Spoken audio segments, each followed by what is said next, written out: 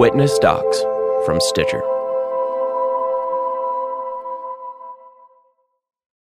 Previously on All American.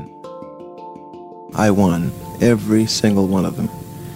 And it was from this experience that I believe that my tennis rise had begun.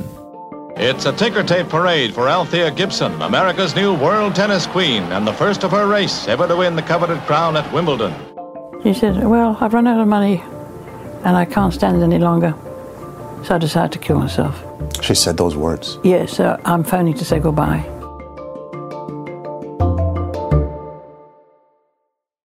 The longest field goal ever attempted is 76 yards. The longest field goal ever missed? Also 76 yards. Why bring this up? Because knowing your limits matters, both when you're kicking a field goal and when you gamble. Betting more than you're comfortable with is like trying a 70-yard field goal. It probably won't go well. So set a limit when you gamble and stick to it. Want more helpful tips like this? Go to keepitfunohio.com for games, quizzes, and lots of ways to keep your gambling from getting out of hand. A lot can happen between falling in love with a house online and owning it. Between imagining living there and breathing in your new home for the first time. Having an advocate who can help you navigate the complex world of financing, inspections, negotiating, analyzing the market, and talking through any anxieties that may pop up, that can make all the difference. That's what the expertise of a Realtor can do for you. Realtors are members of the National Association of Realtors and bound by a code of ethics, because that's who we are. Well, it's almost 5,000 miles from California to the green grass at Wimbledon. Venus Williams made this video in 2019 to document her journey as she returned to Wimbledon for the 22nd time in her career. Wimbledon, of course, is the birthplace of tennis. It's the most prestigious Grand Slam that you can win or dream of winning, so of course that's the pinnacle of tennis. Wimbledon is Venus's favorite tournament. I've been to Wimbledon and seen its traditions firsthand.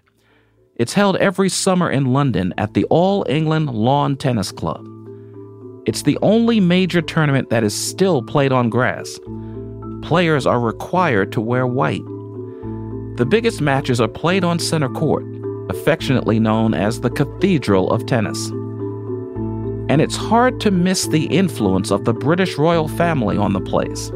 The president of the club is the Duchess of Cambridge, Kate Middleton. Seating is limited, and the most exclusive seating is reserved for the royal family, diplomats, and other special guests in the royal box. And until 2003, tennis players were required to curtsy or bow in front of it.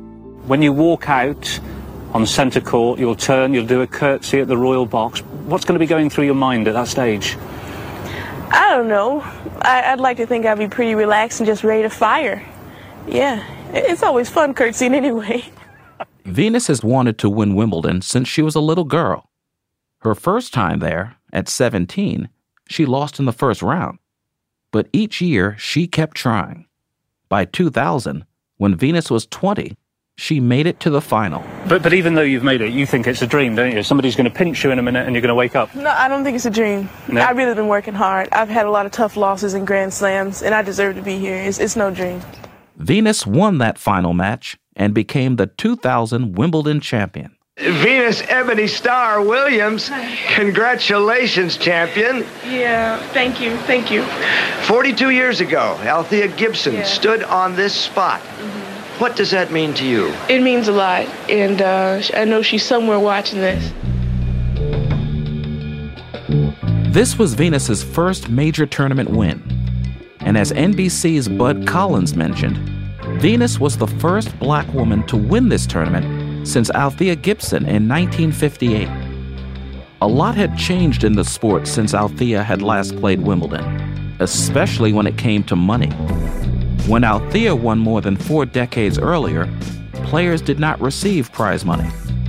And when Venus won in 2000, she was paid 430,000 English pounds. That was about $559,000 US at the time. But she was paid less than her male counterpart.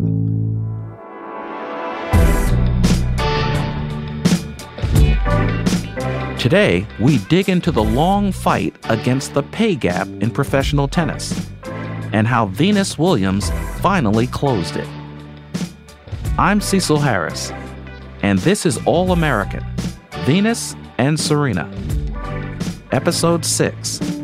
You've come a long way, baby.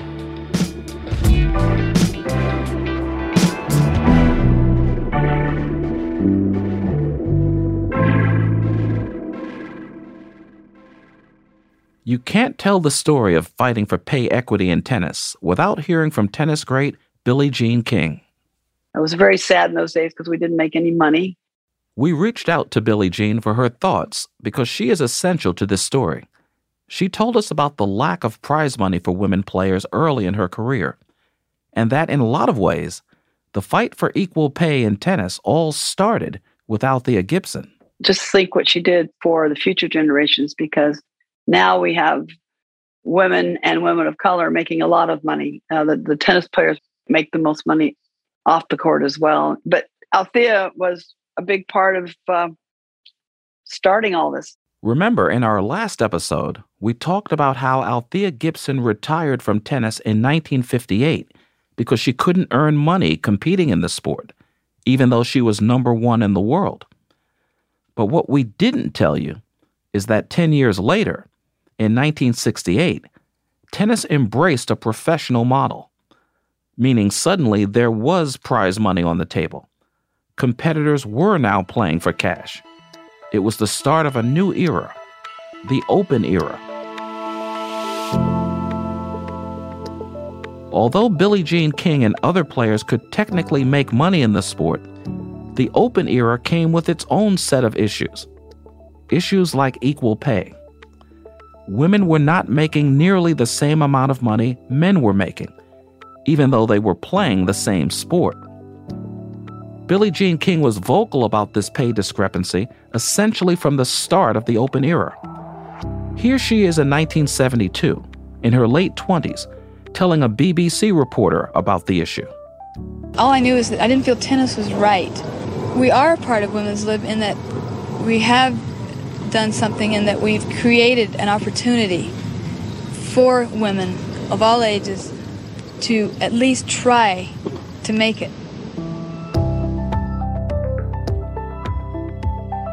The BBC crew was interviewing Billie Jean because they were doing a profile on her and a group of 9 female tennis professionals who took a big risk.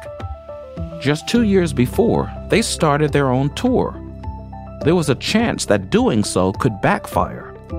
The USTA could cut ties with the women, but it was worth it to them because even though prize money was available, making money in tennis was still very hard to do as a female professional. Starting a new tennis league was a way for this group of women to make a living wage. The group became known as the Original Nine. But in order for the Original Nine to make money on their own, their tour would need a sponsor. You've come a long way, baby, to get where you got to today. Introducing new Virginia Slims, the slim cigarette for women only. Although a cigarette company may have seemed like an unlikely corporate sponsor for a group of elite athletes, the timing was right for both the Original Nine and Virginia Slims. The tennis tour needed funding. Virginia Slims needed positive publicity. So the Virginia Slim circuit was born.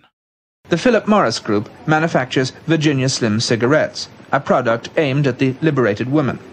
The suppressed creature of former days, refused permission to smoke by a male chauvinist world, is transformed into a groovy chick, complete with dangling cigarette and the slogan, "You've come a long way, baby." That motif is repeated constantly around the courts, wherever the women play. The risk the Original Nine took by starting their own league paid off. The Virginia Slims tour became a huge success. The cigarette company pumped more than $300,000 in prize money into the tour in its first year. And Billie Jean and the other women were suddenly making more money on the Virginia Slims tour than they could anywhere else in tennis. Women's tennis was proving it could generate lots of money. The league grew beyond the Original Nine. It even became international. But for the women of the Virginia Slims Tour, this was just the beginning. They wanted equal prize money from America's major tournament, the U.S. Open. To give you an idea of the pay discrepancy at this time, when Billie Jean King won the 1971 U.S. Open, she was paid $5,000, while the men's champion was paid $15,000, 3 times more. The U.S. Open was not interested in paying women equal prize money, and a culture of deeply rooted sexism wasn't helping anything. To learn more about this fight for equal prize money, we called up journalist Johnette Howard. Johnette is an expert on the fight for equal pay in tennis, and she co-wrote All In, Billie Jean King's autobiography. She told us that in the 60s and 70s, some men in the sport were pretty open about not wanting women to be paid the same as them. It's sort of bracing now when you read the comments because they were uttered so openly, and with no fear of recrimination, it seemed like. Stan Smith said these women should stay home. They won't listen to anybody if they have their own careers. And other players had said they weren't attractive and they wouldn't want to date them, or they wouldn't want their daughter to be a women's tennis player. In fact, the women's movement and the Virginia Slims Tour seeking pay equity was bothering enough male tennis players that one decided to make a whole exhibition out of it. The following is an exclusive presentation of ABC Sports, live from the Astrodome in Houston, Texas, the tennis battle of the sexes, Billie Jean King versus Bobby Riggs. Bobby Riggs was a retired tennis pro. He was a talented player in his day. He won Wimbledon and the U.S. Nationals, which became the U.S. Open. And he's even in the International Tennis Hall of Fame. But in addition to tennis, Bobby was almost just as famous for being a hustler and gambler. In 1973, Bobby Riggs was 55 years old, and he staged his biggest hustle to date when he challenged 29-year-old Billie Jean King to a highly publicized tennis match called the Battle of the Sexes. The idea was to see if one of the best female tennis players in the world could actually beat a man. It was also completely absurd. There were corporate sponsorships and gimmicks everywhere. Bobby Riggs rode out onto the court in a chariot, wearing a jacket supplied by Nabisco, which read Sugar Daddy, and he handed Billie Jean King a massive lollipop. I figured she's going to be a sucker for my love tonight, so I brought her the biggest sucker I could possibly find. In return, Billie Jean gave Bobby Riggs an actual baby pig, an ode to his self-proclaimed title of male chauvinist pig. I'm ready to play, and I'm going to try to win for all the guys around the world who feel as I do, that the male is king, the male is supreme. Many people, even Chris Evert, thought Billie Jean King could not beat Bobby Riggs, especially because Riggs had recently challenged and defeated Margaret Court. Court was the second best women's player in the world. But Billie Jean King was number one, and she said she felt incredible pressure to win. The feminist thing, how important is that, Billie? The women's movement is important to me, as long as it stays practical. And I think that the women's movement is really making a better life for more people other than just women. And I feel very strongly about it from that point of view. Billie Jean played a brilliant game of tennis that night. She exhausted Riggs and beat him in straight sets in a best-of-5 set match. And so this is what it's come down to here in the Houston Astrodome. The Battle of the Sexes generated tons of money and attention. In addition to the thousands of people at the Astrodome that night, 90 million people viewed the match worldwide. This match made Billie Jean King a household name. But just 2 months before she beat Bobby Riggs in front of millions of people, behind closed doors, Billie Jean made something just as significant happen. She met with Billy Talbert, the chairman of the U.S. Open, at Forest Hills, which was the site of the tournament at the time, one-on-one and told him, if you guys don't leaven out the prize money, we're not coming next year. We're not showing up. Billie Jean King and other female tennis players, like Chris Evert, had gained such a significant following that their absence from the U.S. Open would have been embarrassing for the USTA. So just before the 1973 U.S. Open, the tournament, with the help of a grant from Band Deodorant, agreed to pay the women the same as the men. This was a breakthrough moment for women's tennis. No other major tournament had offered women and men the same amount of prize money. But in the years and decades that followed equal pay at the U.S. Open, progress plateaued. The three other Grand Slam tournaments, the French Open, the Australian Open, and Wimbledon, would not agree to pay men and women the same for quite a while.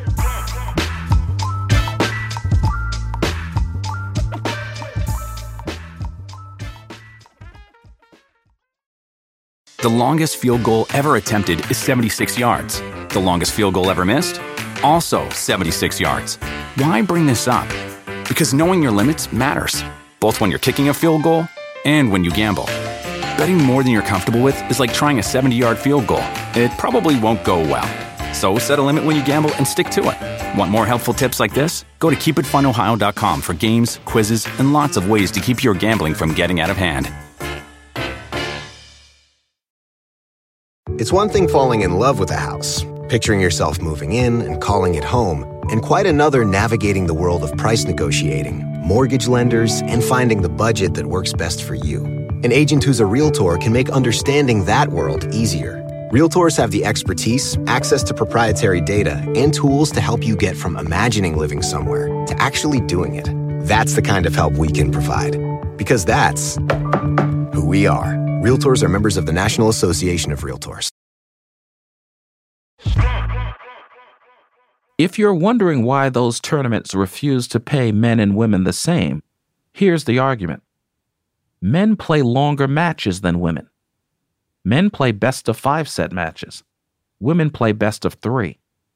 Tournament officials, male players, some media members, and even fans have argued that the men have to work longer and harder. Therefore, they should be paid more. But tennis makes its money from spectators, and spectators are looking for entertaining, quality matches. Longer matches are not necessarily better. And in the early 2000s, no American players were more entertaining than Venus and Serena Williams. And I think people just started to revisit it and think this was just unacceptable, especially when the Williams sisters came along and women's tennis was inarguably the best show. And so the confluence of those things and the Williams sisters' ascent sort of reanimated the argument. With Venus and Serena as American tennis's most marketable stars, women's tennis was proving to be a bigger draw than men's tennis. But the pay gap in tennis was still not fully closed. By 2005, the Australian Open was paying women equal prize money, and pay parity was in the works at the French Open too. But Wimbledon, tennis's oldest and most prestigious tournament, was holding out. By this point, Billie Jean King had long retired from tennis, but she was still invested in the conversation about equal pay.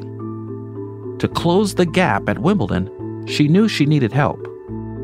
We had to get a current player that would be the face of equal prize money. And Venus was definitely our first choice. We didn't even have to think about it, really. And she just took up the mantle right away.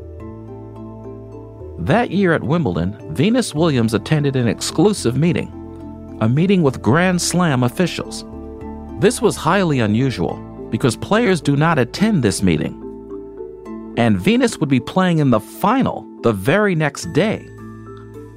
Instead of mentally preparing for the match, 25-year-old Venus Williams spoke to a room full of men about pay equity. She spoke with the Wimbledon committee and had them close their eyes and pretend they were a 9-year-old little girl and really went through the feelings of what a female would think, that we'd want equal prize money. Wouldn't you want that for your daughters? The speech didn't prove to be immediately effective. The men in the room didn't commit to any changes. They asked some questions, but nothing was decided. The next day, Venus took the court against Lindsay Davenport in the women's final. It was an unusually long match. It lasted almost 3 hours.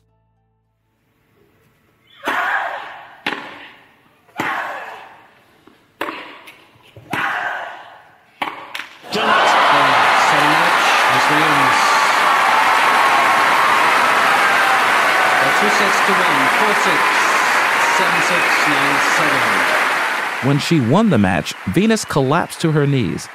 After her opponent congratulated her, she jumped up and down several times as the crowd cheered her on.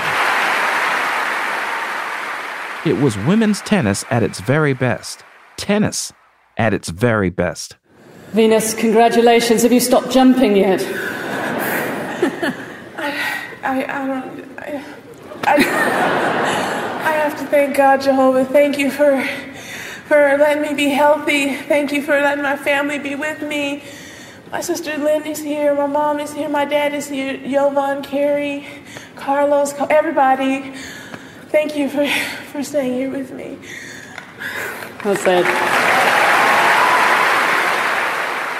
Venus was the Wimbledon champion just 4 years earlier. The on-court correspondent asked her how it felt to be back. You never know what life is going to throw at you. And each and every day, I just expect the sun to come up. That's all these days. Even after winning the most entertaining match that year at Wimbledon and the longest women's final in the tournament's history, Venus would not be receiving equal prize money. She was paid 600,000 English pounds, 30,000 pounds less than the men's winner. In the grand scheme of things, 30,000 pounds is not much at all to Wimbledon, but symbolically, it was a big deal. Wimbledon's refusal to not cover this small difference was an insult to the women players. This pay discrepancy didn't deter Venus, though. She hatched a new plan. The following year, the day before the start of Wimbledon in 2006, Venus wrote an essay that was published in the Times of London. Here's Janet Anderson, a longtime member of the UK Parliament, reading from Venus's essay. It is a shame that the greatest tournament in tennis, which should be a positive symbol for this sport, has been tarnished. And how can it be that Wimbledon that finds itself on the wrong side of history? So I intend to keep doing everything I can until Billie Jean King's original dream of equal prize money is made true. Anderson first read Venus's essay when it was originally published in 2006, and it really stuck with her. I've always loved tennis, but it was a long time before I realized that actually there was this unfairness, and I couldn't understand why the All England Tennis Club was so reluctant to do this over here. It did seem extremely unfair. Janet hadn't even been aware of the pay discrepancy at Wimbledon, but she was outraged by it after reading Venus's column. So it seemed to me obvious that we needed to put the pressure on to try and get them to change their mind, and that's why I decided to help with that. Pay equity was becoming a hot topic in the UK, in workplaces, homes, even in Parliament. A few weeks after Venus's essay was published, Prime Minister Tony Blair met with Parliament to take questions, which the Prime Minister does only a few times a year. And this is 30 minutes when any member of Parliament can ask a question of the Prime Minister. And you can ask a question about absolutely anything, and the Prime Minister has to answer it. During Janet Anderson's nearly 2 decades in office, she had been selected to ask a question only twice. So she needed a way to make sure she could attract attention. She wore a bright red jacket. In a sea of black and gray coats, Janet caught the eye of the Speaker of the House of Commons, and he called on her. Janet Anderson. Is my right honourable friend aware that 30 years on from the introduction of the Equal Pay Act by a Labour government, the winner of the women's singles at Wimbledon will receive £30,000 less in prize money than the winner of the men's singles, and that this is the only Grand Slam where this occurs? Will my right honourable friend support his right honourable friend, the Secretary of State for Culture, Media and Sport, in her efforts to persuade the Lawn Tennis Association to put this inequality right? He does not know what the questions are going to be. But the one thing about Tony Blair is if he agrees with you, he will tell you. If he doesn't agree with you, he will tell you as well. Well, I was somewhat coy on that yesterday, not having realised that my right honourable friend had already pronounced on it. So I'm very happy to be bolder today, welcome what she said and endorse it fully. David Cameron. Thank you, Mr. Speaker. Can I echo what... I was just absolutely cock-a-hoop. And, you know, the one thing about being a member of Parliament, and I'm sure it's very similar in the US, is sometimes you can bash away at an issue day after day after day and not get anywhere. So if you can use that in somewhere like the British Parliament to make a difference to an important issue, it's hugely rewarding to have been able to be part of that. At last, in 2007, Wimbledon announced that it would pay equal prize money to men and women. But I do think it was Venus who kind of brought it to the fore and really made everyone aware of it. And she really deserves the credit, I think, for the fact that the change was in the end made. And I suppose what we were all trying to do was embarrass the All England Lawn Tennis Club to say, look, you know, your attitudes are really a bit Victorian. To pay women less than men is just not on in today's world.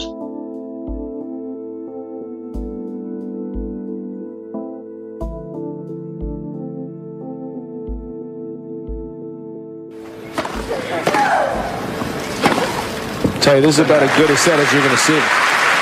Didn't Venus Williams win Wimbledon like this 2 years ago? Yeah. She's going to win it again if she keeps playing like this, I'll tell you. Venus returned to Wimbledon in 2007. This is the broadcast from her fourth-round match against Maria Sharapova. Since 2000, Venus had won the tournament 3 times. No, Venus Williams. Again flashing that champion smile that we've seen so often on this court. The place where she's had more success than anywhere.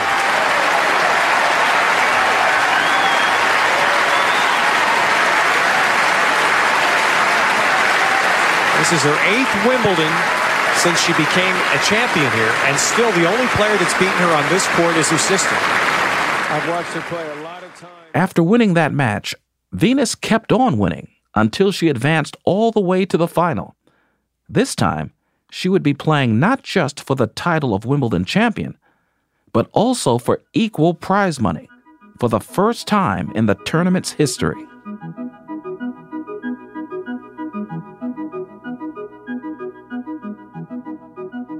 It had been 34 years since the first woman won equal prize money at a major tournament, thanks to Billie Jean King. And now, thanks to Venus Williams, for the very first time, the winner of the women's draw would receive equal prize money at Wimbledon, £700,000. On the day of the final, Billie Jean King was there, sitting in the royal box. She watched as Venus defeated her opponent in straight sets. And she looked up at me actually when she gave her speech and thanked me and the older players for what we'd done and started the fight for equal prize money. And she finished it. it was really a beautiful moment. What is it about this court that is so special? You seem to save your best tennis for center court here. Serena and I, we would always say how much we wanted to win Wimbledon, and we just felt it was so important. And of course, now that we have equal prize money.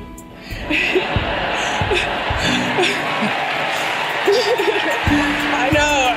I see Billie Jean King up there. She fought for years. I love you.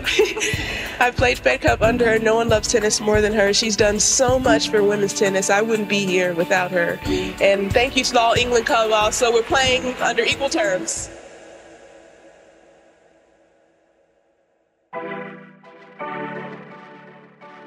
Venus Williams took up this fight for equal pay at Wimbledon when she was 25 years old.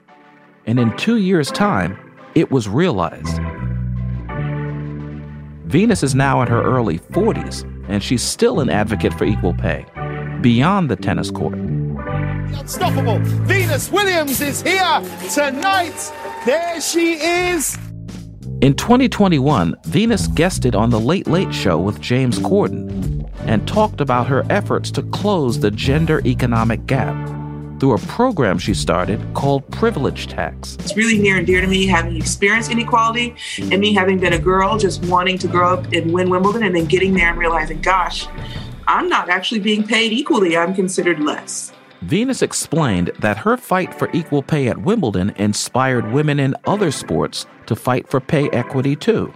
But the fight's not over. There's still inequality on all levels for women. Venus has settled into being a leader and an activist. She's more than just a tennis star, just like her dad always said she would be.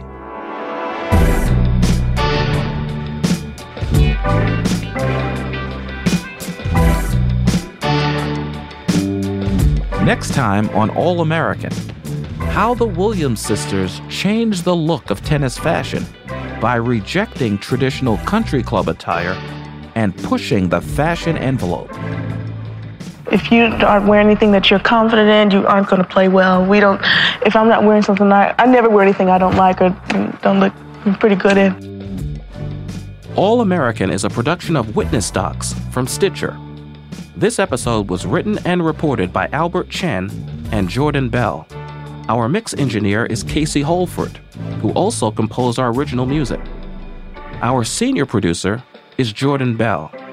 Our story editor is Gianna Palmer. Our executive producer is Camille Stanley. Extra production support from Nora Ritchie, Gwenny Govea, and Manolo Morales. Fact-checking by Kelvin C. Bias. Legal support from Sidney Freeman and Thomas Burke at Davis Wright Tremaine. I'm your host, Cecil Harris. Don't forget to subscribe to the show and leave us a review wherever you listen to podcasts. Thanks for listening.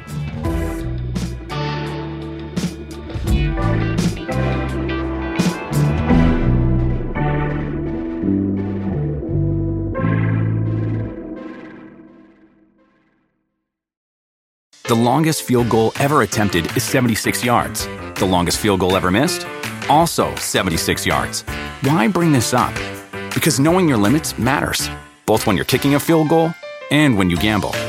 Betting more than you're comfortable with is like trying a 70-yard field goal. It probably won't go well. So set a limit when you gamble and stick to it. Want more helpful tips like this? Go to keepitfunohio.com for games, quizzes, and lots of ways to keep your gambling from getting out of hand.